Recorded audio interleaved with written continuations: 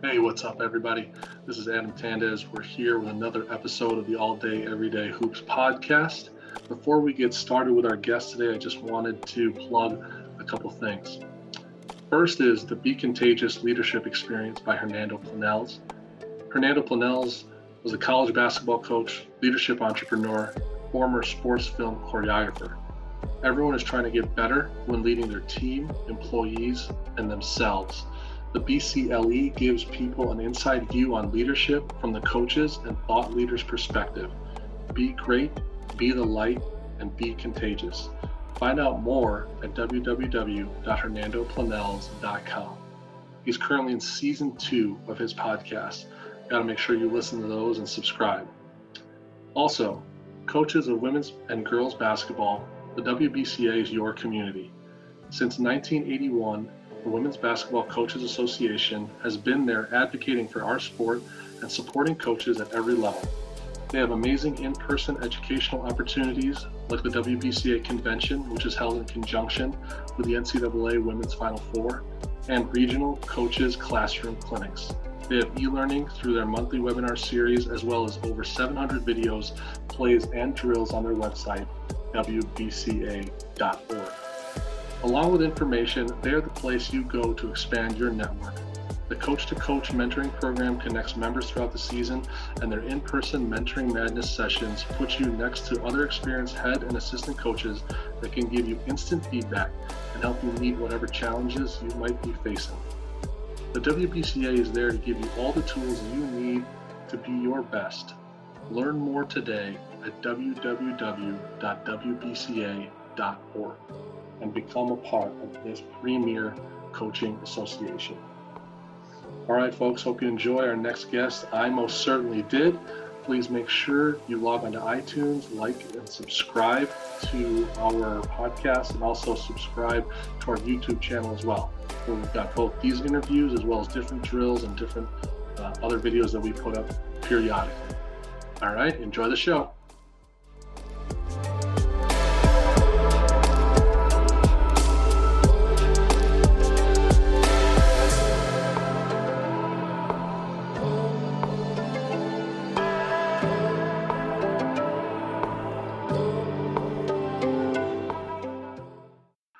What's up, everybody? This is Adam Tandez with the All Day, Everyday Hoops podcast.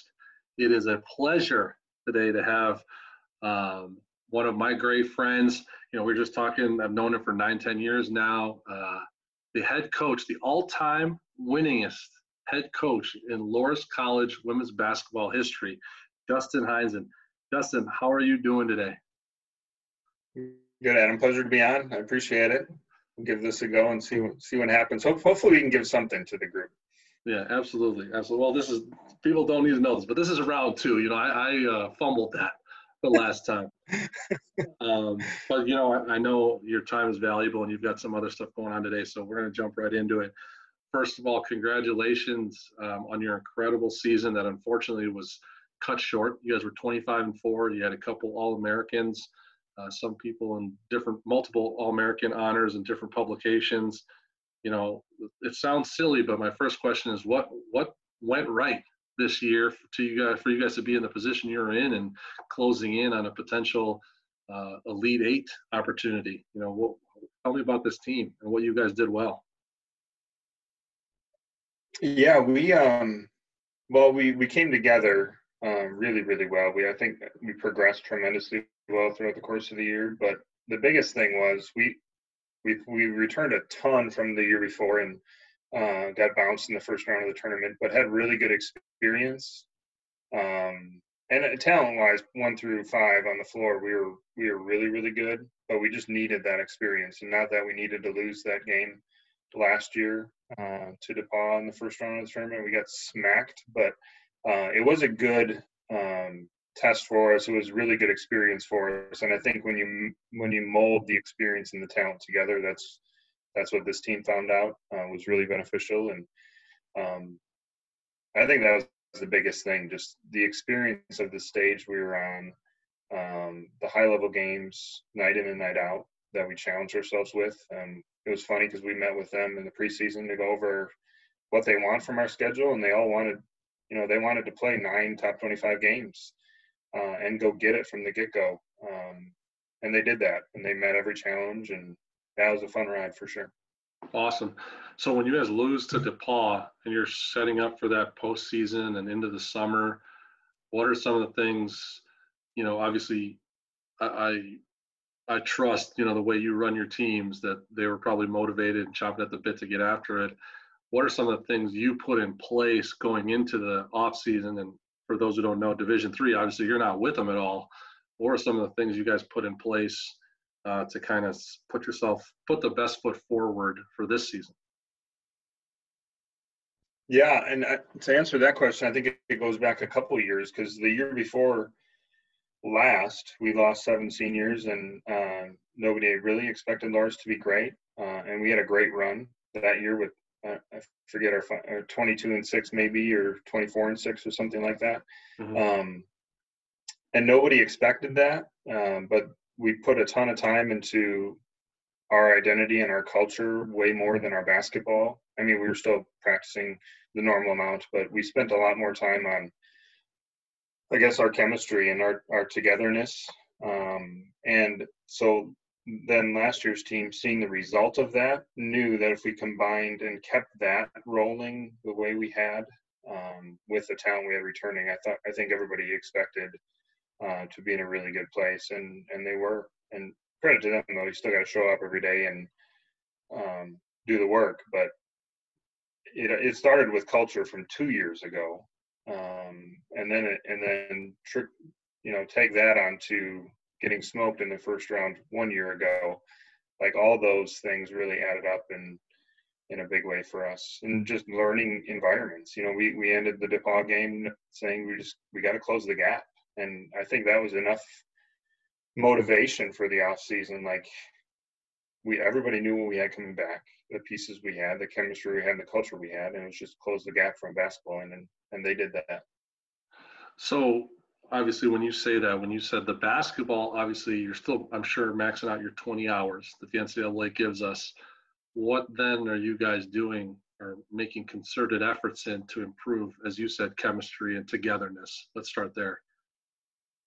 Yeah, so one of the great things we've done, and none of this we've ever made up, it's all stolen from other people, right?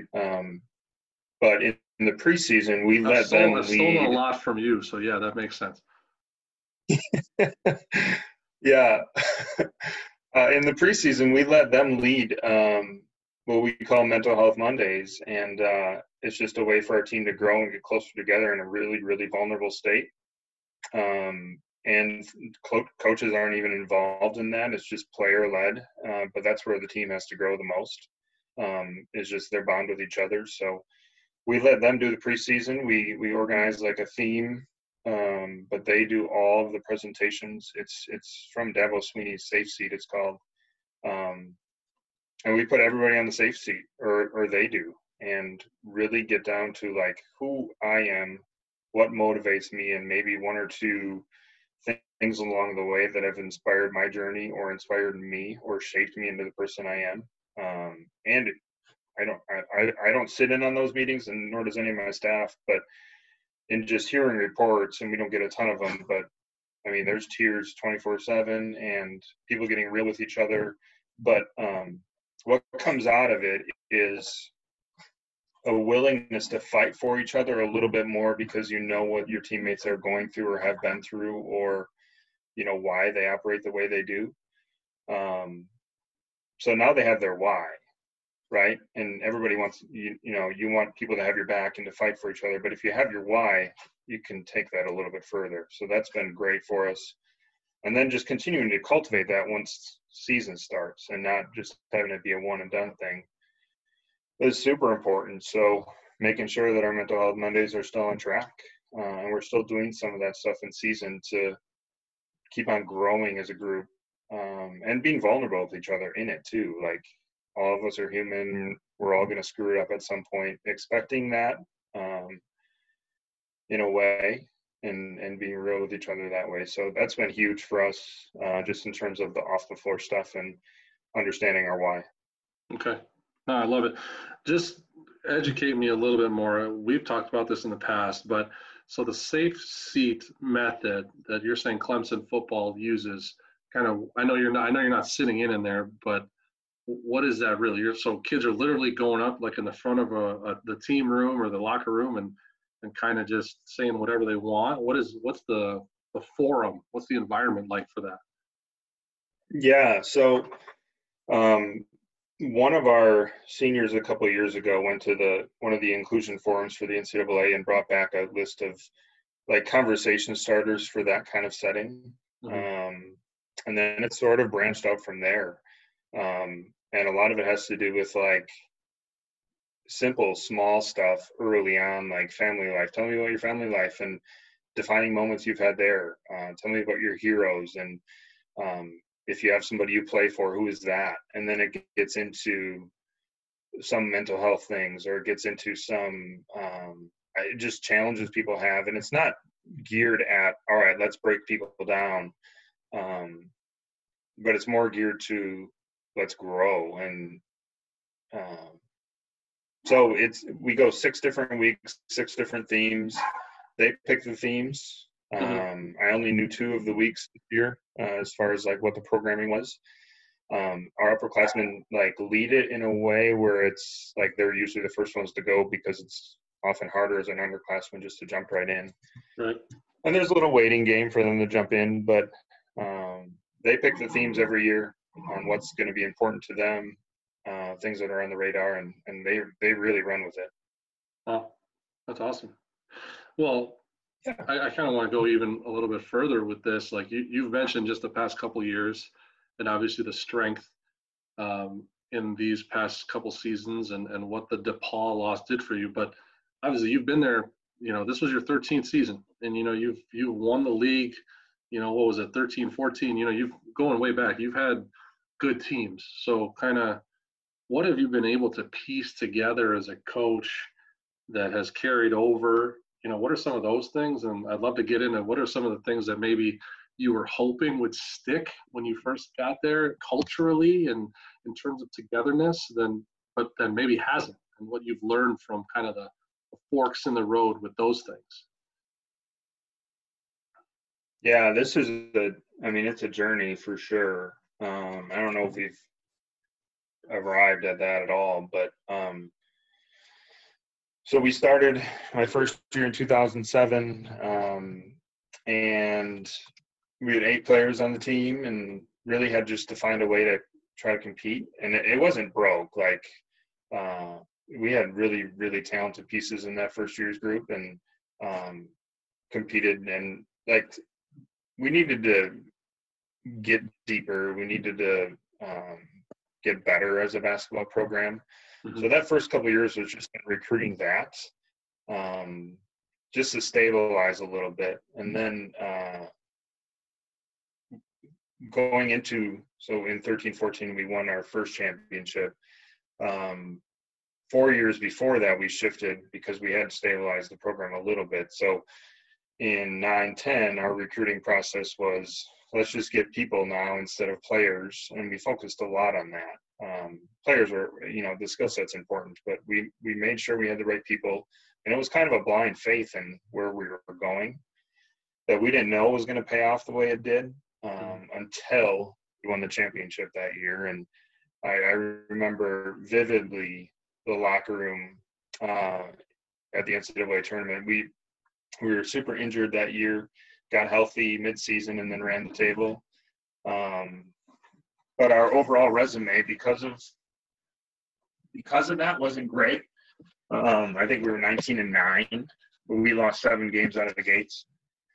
And then got healthy and were really, really good. And so we were the slaughtered lamb in the tournament. We played the number 1 seed, St. Thomas, and actually had them beat and should have won.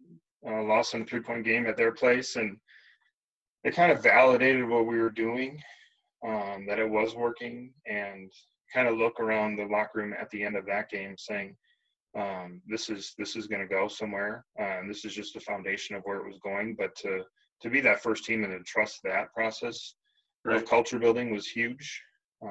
And then it's only taken off since. We've done I don't know, way less than X's and O's. And that was my first thought going in 2007 was like, I'm gonna have all the plays we need to win. And it's, as anybody knows, it's not that at all.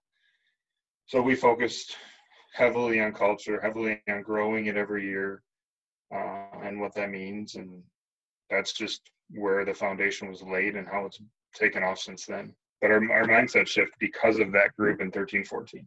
Right, right.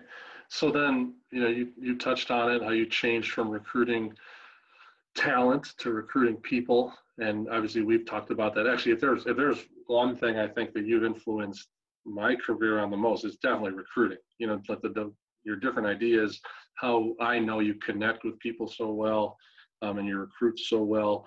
How important is that in terms of now year 13, you finding the right fit for your beliefs and what you want your program to look like? How important is it from the recruiting standpoint?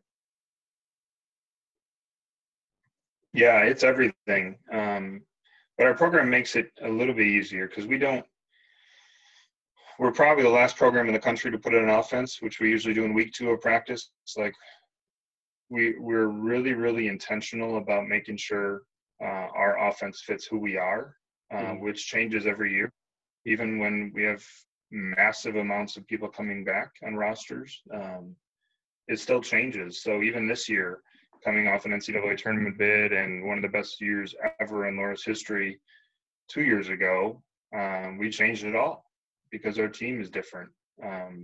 So from that end in recruiting, it takes the shift away from we need a player that looks like this and a player that looks like that and fits our system into coaches got to fit the system and find the system that works for whoever we have. That's been great for us. And I don't think we're a slow starting team either because of it. I just think we try to play to our strengths as much as we can, whatever that looks like. And we've had years where we played 3 point guards at the same time, and we've had years where we played 3 posts at the same time because that's what gave us the best shot. So we're a little bit probably outside the box on that thinking, which allows us then to shape recruiting into, we don't need this type of player. We need this type of person, and that's why we focus in recruiting a ton. But they can look any different way, and as long as we're going to get better with recruiting, doesn't matter what that looks like. Right. I love that. So do you, as you've kind of tinkered with and tweaked your system, do you have like a certain checklist when it comes to even personality traits or, kind of the adversity you hope that they've gone through? Or, for instance, I was listening to something that Buzz Williams and John Gordon were talking, right? And Coach Buzz Williams talks about how he wants to see the kid he's recruiting in a tough conversation with him while their parents are around, because he wants to see if mom or dad or grandma or uncle are going to kind of influence or try to take over the coaching or kind of coddle the kid. So, that's a random comparison, but are there anything like that you hold, that you're willing to share, that you hold of importance to you when you're recruiting a kid? Yeah. How they respond to adversity is one thing, right? And you can ask them, but you got to ask people around them too, because they know, and rightfully so. I think you get a recruit on the phone early in the process and they're a little bit scared, and this is how it goes, and this is what I'm supposed to say, and everybody's got the same answers until you really start to break them down, which might not be for a little bit, right? Right. So before you get that invested, you got to know who they are. So we've called hairstylists and pastors on like who these kids are. Hairstylist? You're being serious? You called hairstylists? They know, hairstylists know everything, man. You will get all sorts of gossip from hairstylists, right? That's all they do is talk. That's right. You're right. It's not common, but we've done it, and it's not always the cookie cutter questions too. It's like, what have these kids done and been through? How do they treat each other? How do they treat their parents, their teammates, their brothers and sisters, their coaches? Is a big one too. And what other coaches in the conference say about them and stuff like that. So before we even get on the phone with a kid, it's a process of investigation in a way, not to Yeah. like check them off, but make sure they're right for us. Yeah.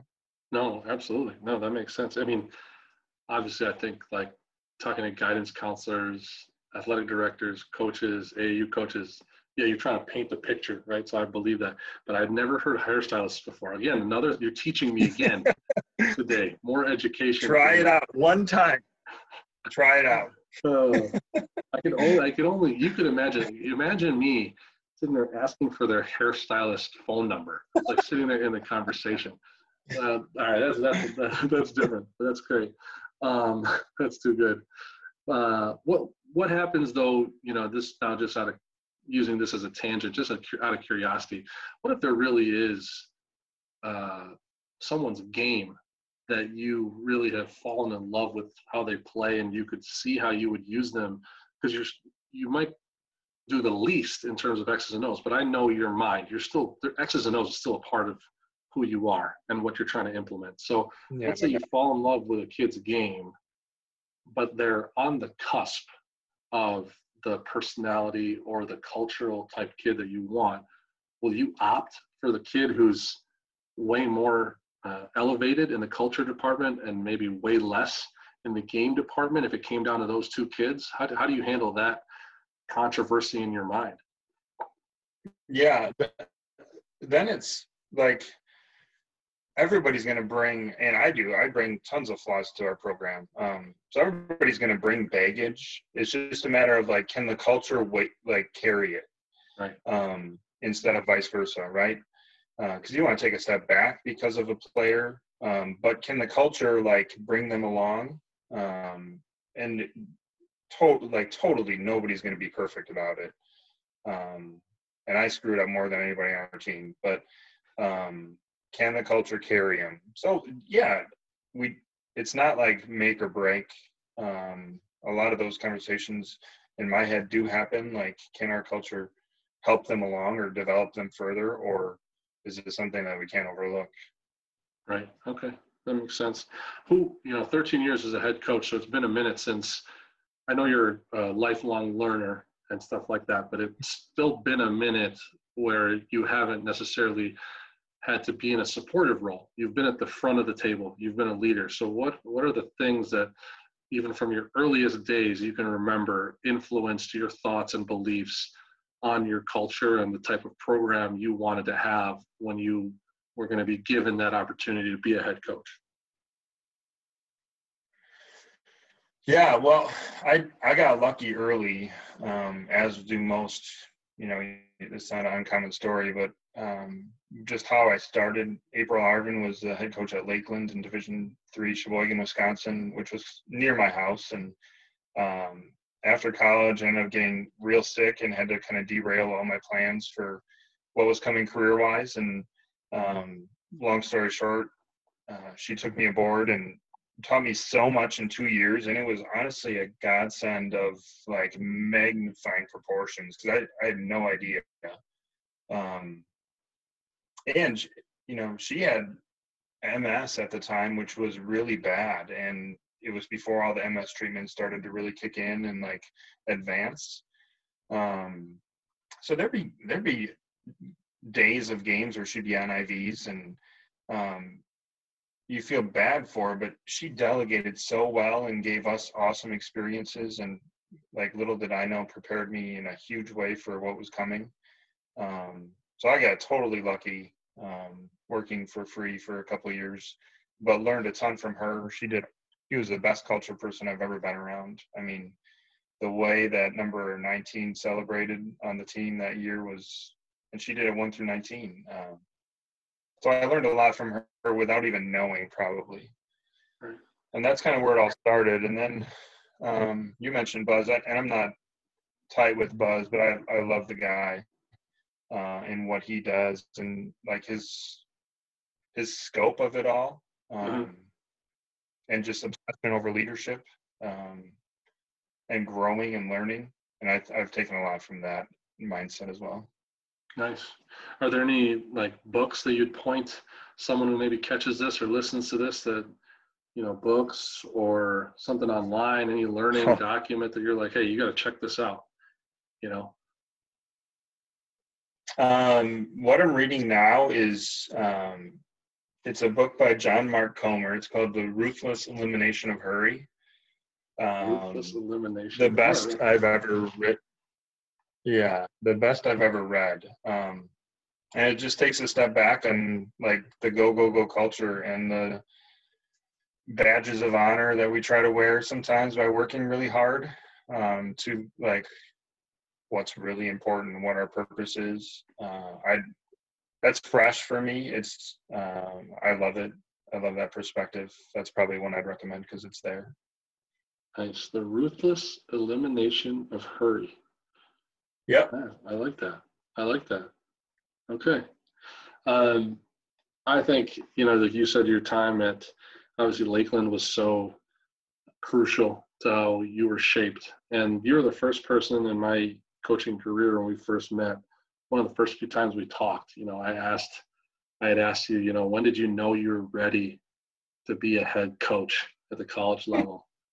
And you kind of said, you're never ready until you're in the seat. And that always kind of stuck with me, right? But elaborate on that, and if you could touch on kind of how you got to be in your seat at Loras and why that's a statement that's so true for you. Yeah, so my second year at Lakeland, April retired from coaching. She's still teaching there, and she's athletic director and doing well. But she stepped away from coaching, and everybody on her staff got a job. And I ended up at Loras as an assistant coach in July. And then in September, our head coach, Donna Green, who's doing pretty well at Dayton right now, left for Providence. And we're, 3 weeks away from starting our season, so there's not really time to hire anybody. And I remember vividly, like, the conversation that happened. They wanted to, give me the interim job. And that night I drove to April's house in Sheboygan saying, what the heck is going on? I don't know what the heck I'm doing. And we just talked it out kind of. So I jumped in. I still tell the players from that team this to the day. Like, I wish I would have them now, because you don't know what you don't know. I didn't know so much, and I'm still learning it. But they kind of got a raw deal because I was so green with anything big picture wise. We started out really well. We went 10-0, and then they lifted the interim tag in December probably that year, and then we lost like 5 games in a row. Did they apply the interim tag back? Yeah. But it was a fun journey with that crew for sure. Interesting, and there's a lot of stories that come out of that. And nobody writes a book about that, right? Everybody writes a book about 1,000 wins, but that first year is just a merry-go-round of crazy. And it's hard to prepare what you're going to see until you sit in it, just because there's so many things that I didn't see that April did or had to make decisions on. So many things you have to make decisions about. What's a big picture example that you kind of missed during year one that if you look back, you could have done it better? Just investing in our team more. I invested on the court a ton, and my dad taught me, or was a great example of like how hard you work and all that stuff. So that's always been the nature of mine, but like investing in the people, I was very, very, probably way too technical that first year and less relational. Not probably, no question about it. So that kind of started it all. Yeah. Wow. Okay. And then if, you could, obviously hindsight's 20/20, but I don't think 13 years, all-time winningest guy there, you probably don't change it, right? You don't change necessarily the growth that needed to take place in the way that it took place, right? Well, I was forced to learn it, right, in order to survive probably and adapt. To change it, I wish I would have done it earlier and understood that like the payoff is worth it. But my 25-year-old mind at the time was, you got to put the ball in the hole and guard somebody on defense, and it doesn't matter. That's what matters, and that's not really what matters. So I wish I would have could change a little bit of it for sure. And how I handled players early on in my career. I mean, it wasn't fireable or anything like that, but Right. I just didn't invest as much as I should have. Was there I mean, other than time and experience, is there one specific moment that you could reflect on? You're like, when you said that 9-10 recruiting, which eventually led to that 13-14 championship, even before then, was there one trigger that you're like, man, I gotta change my focus to lead and develop people, not lead and develop basketball players? Yeah, it was. I mean, it was a combination of a couple things. We had in that recruiting class, we had what was our first All-American since I've been here, Katie Langmeyer, and then alongside of her was just a tremendous teammate and a leader in Lauren Byrne, and they taught me a ton about that part because they invested in me and our staff a ton more than I had ever known or done. So it was kind of reciprocal in that way. Like they taught me a ton about it, and our relationship was awesome. And you just over the course of time saw the fruits of that. And Katie had a much better like statistical basketball career. She was an All-American and one of the best players easily that I've ever coached. But Lauren had it a little bit harder and played JV for us for a couple of years and didn't see real heavy minutes until her senior year, but still invested in that process of relationships with me and our assistants. And she taught me a lot. They taught me a lot about it. So I think I learned more from them than like, oh yeah, the light went on, moments, that kind of thing. And then were those two kids you had recruited or inherited? No, they were part of that first people class. So the 9-10. Yeah, third class in. Okay, wow. Nice. Well, that's kind of cool too. It wasn't necessarily something that, you were still a part of recruiting them and you kind of brought them in. So you still had without knowing that it was going to happen that way, you're responsible for, how that worked, how it worked out. Mm-hmm. How hard has it been sorry, like you said, you made one reference, like people write about the 1,000 wins, but you don't see a lot of books on year one. How has it been trying to sustain over the course of 13 years? Like I'm entering my 10th year as a college coach. You've been a head coach now for more than that. So how has it been trying to maintain and sustain such a high level of both performance and development for your student athletes over the course of that duration of time? Yeah, that's a really good question. I don't think it's like, you hear this all the time too, like it doesn't really feel like work and you got to love your job and all that sort of stuff. And that's, I mean, as cliche as it sounds, it's like, I don't approach it as like, here's the next challenge. I think I told our team today, like, even with the success we've had, the price is always going to increase. Like nobody cares what you did before, or nobody cares what last year was like. At some point that'll turn. And like more is required. So like more is required on our end to climb that ladder. And until we've arrived, like, I don't know if you'll ever arrive at that point, but until we're winning national championships every year, and I don't even know if that's the measure of like sustaining greatness. Right. I'd like to think it's just a reward for doing it, but we still haven't arrived. I think we have a lot of room to grow and get better, and so it's just the race, right? And that's part of being competitive. But also like understanding what you're chasing too. Is it all about wins?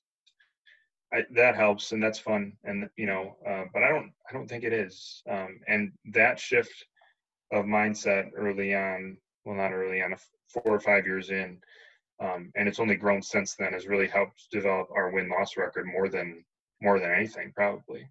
Right. I don't Understanding know if how. that makes any sense. I got you.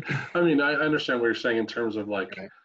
how the way you go about your business day to day and year to year, and how it becomes the winning or the records become a byproduct of the way you efficiently go about it, right?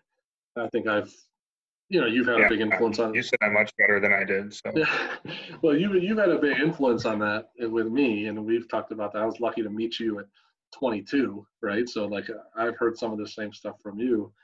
I think one of the unique things for me that I took from you, and I kind of want to jump back to it, is you're really one of my high school coaches. He would always tell me there's so much power in handwritten notes and handwritten letters. And in his office in my high school, he had a handwritten note from Bobby Knight, and he had a handwritten letter and a picture from Coach K at Duke. And so that always stuck with me. And then fast forward now, years later, I become a college coach, and then I learn from you. Like I visit you up at Loras, and we talk about some of your recruiting methods, and you as a head coach, you're still handwriting letters and notes like weekly to your kids that you're recruiting, and that's kind of something that has stuck with me. I kind of want to touch on that. What is your take on the power of the handwritten note, and how you utilize that in recruiting and relationship building? I'd love to hear that. yeah, that's a Buzz thing, right? Yeah. And that's his MO from being a manager at junior college, was Right. just hand. I don't do it near to the extent that he does, but that's where, and you said it, like people have that on the walls, and I'm not Coach K, and nobody's hanging my stuff up, but I got something from you up. Yeah, you're not Coach K, but it's up in my office. There is power to it for sure, and probably because it's not as common. So we do it. Yeah, I do a ton of it, and even like thank you cards or birthday cards, and you send a Christmas card every year, and like that sort of stuff goes a long way. And in remembering that, I remember every one of my players' anniversary dates for their commitments. And That's that's awesome. not to like but it's just something that's really important to me, in recognizing like those little moments. And some of the handwritten stuff is about that. Some of it's just motivational. And when you brought me in to speak a couple years ago at NIU with H, Yeah. I haven't talked to the guy much. I interact in social media once in a while with him, but his concept of juice is life-changing. And if anybody hasn't heard of it, I am amazed at how much it's been beneficial for me and us. Because after talking to him that weekend, I took it and ran with it, and have now compiled probably 4 years of juice. Nice.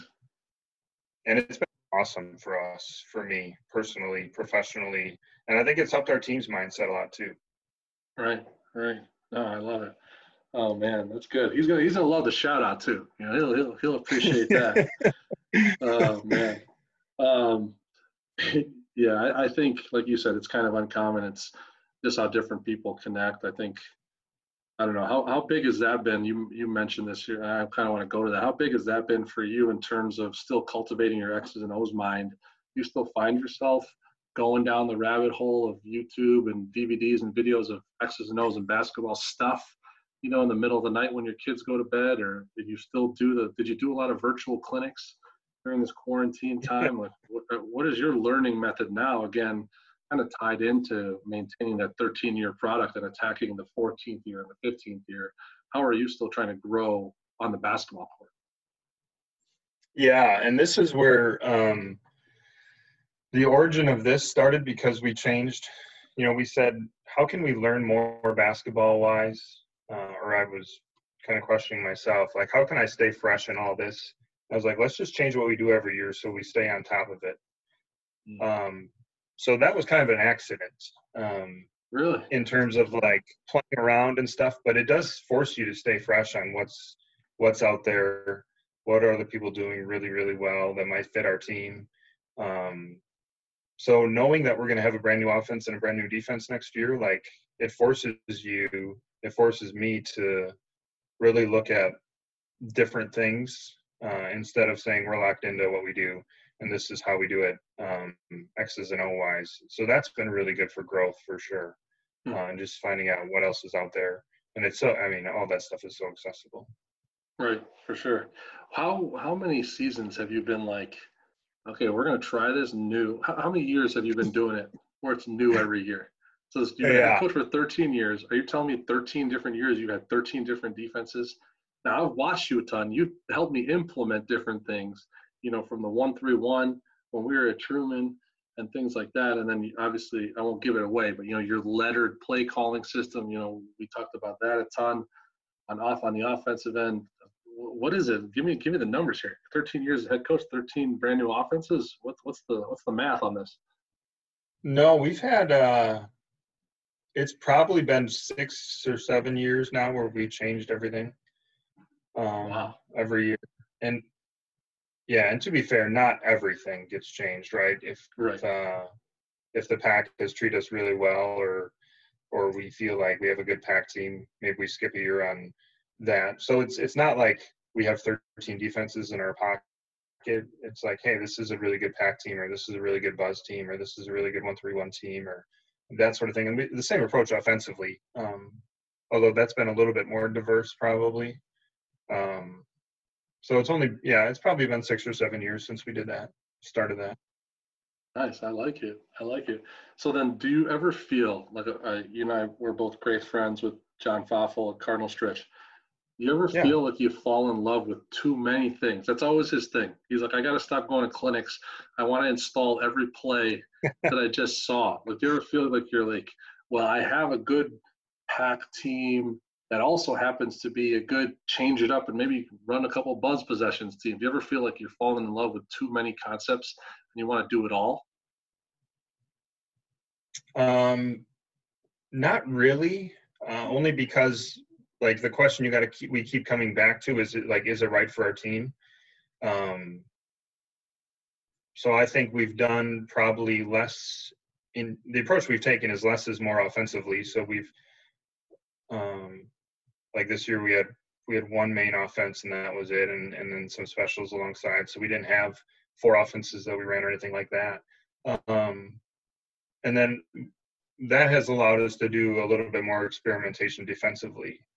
So this year we were run and jump all the time, and then we played more Buzz than ever before and fell back into Pack at some points. But that has allowed us to do 3 things defensively pretty well, especially as we've matured and as the year went on. So if it's right for us, that's the question we always come back to, because we have a library of stuff that I like. It's just maybe not for us. Right. Okay. I like it. Okay, a couple more things I want to get to here. I know you got other responsibilities coming up, but how do you do captains? Do you do captains on your team? How do you select captains? I'm curious. Has that changed? That's a good one. Yeah. Yeah, everything's always changing with us, Adam. So we were pretty standard in the way we did things up until this year. And I don't think it was a broke system, and one would argue that our culture has never been better. But I think we can be better. So I listened to a podcast. It started with a podcast by JP Nervin about how he does his captains structure. It's called Leaders Captains Council, I think he calls it. Okay. Do you know what which really diversifies Captains Council. That's the name of the podcast? Coaching and Culture is the podcast. Okay. Say that again. You kind of broke up there. Yeah, the podcast is Coaching Culture. Coaching Culture. Okay. Got it. Yeah. by Nate Sanderson and JP Nervin, which really is I wanted more hands on deck and more diversified leadership. And I saw a quote, I don't know who did it, so I can't fully give her credit, but our best players the last couple of years have been our captains, and which hasn't been a bad thing, but I want to let them play and worry less about leadership, and let them be really good players. Not that they're not going to have a role in leadership, but we have 10 captains, all throughout every class, that are each in charge of small subgroups. So each of our captains is called a unit leader, basically, that is in charge of 3 people. And if any of those people have an issue or want to talk, like they have a comfort level in their small groups, sort of like a religious small group setting, right? Like there's in small there. So we try to keep it small. And this is our first year with it, so we'll have some wrinkles and it won't be perfect, but we're changing what we've always done to this sort of thing. Nice. I love it. Well, hey, I think that's a good place to stop right there. I think we touched a lot of stuff I wanted to talk about.